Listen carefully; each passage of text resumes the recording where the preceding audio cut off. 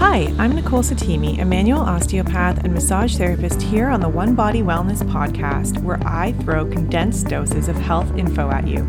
As well, I share the mic with humans experiencing their own health concerns and trauma and the impact it has on the human spirit to show us just how resilient we truly are, reminding you to inhale, exhale, and find peace in your one body wherever you are. Hello, and thank you for tuning in to the One Body Wellness podcast. I am manual osteopath and RMT Nicole Satimi, owner of One Body Wellness. I have a lot of life happening around me in the background, so I apologize if you hear any toddlers screaming. Today I am coming onto the podcast to talk about asthma. We've all become hyper aware of the acute respiratory conditions that could affect our bodies during this global pandemic specifically. Those dealing with chronic pulmonary conditions like asthma, chronic bronchitis, and emphysema are typically already aware of the impacts that not being able to breathe well can have on the human body and mind. In this quick, condensed episode, I'm going to focus on asthma, a term that is related to a series of symptoms that relate to the lungs being highly sensitive. 4 million people in Canada have asthma, making this a topic worth talking about, in my opinion. And it's the most common chronic disease amongst children.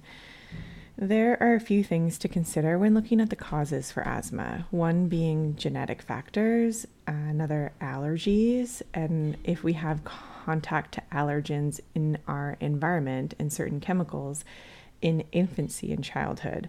As well, if we have respiratory infections as a child, it makes us more susceptible to developing asthma as we grow.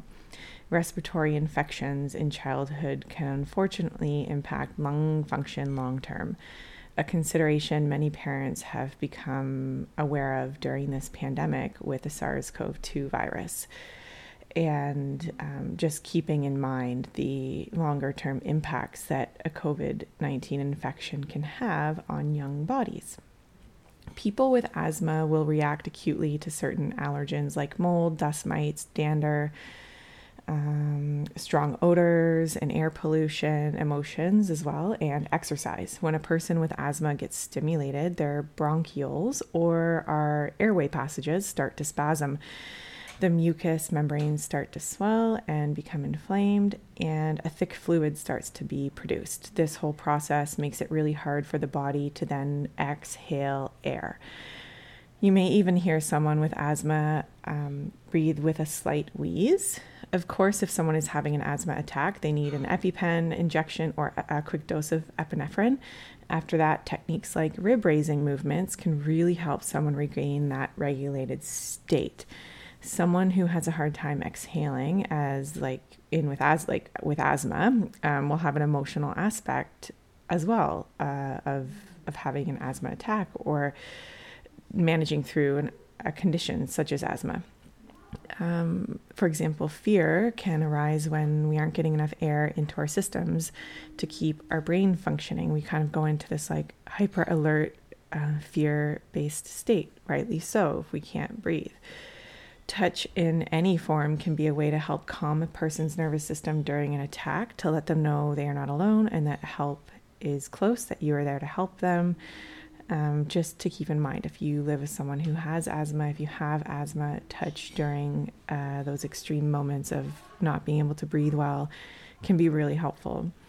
I read a study recently that showed reducing your intake of sulfites, so reducing dried fruit intake and wine, preserved foods, things like that, and increasing vitamin D by eating foods like eggs and salmon, as well as getting sun exposure, can help our body handle the inflammatory response more effectively when it comes to asthma.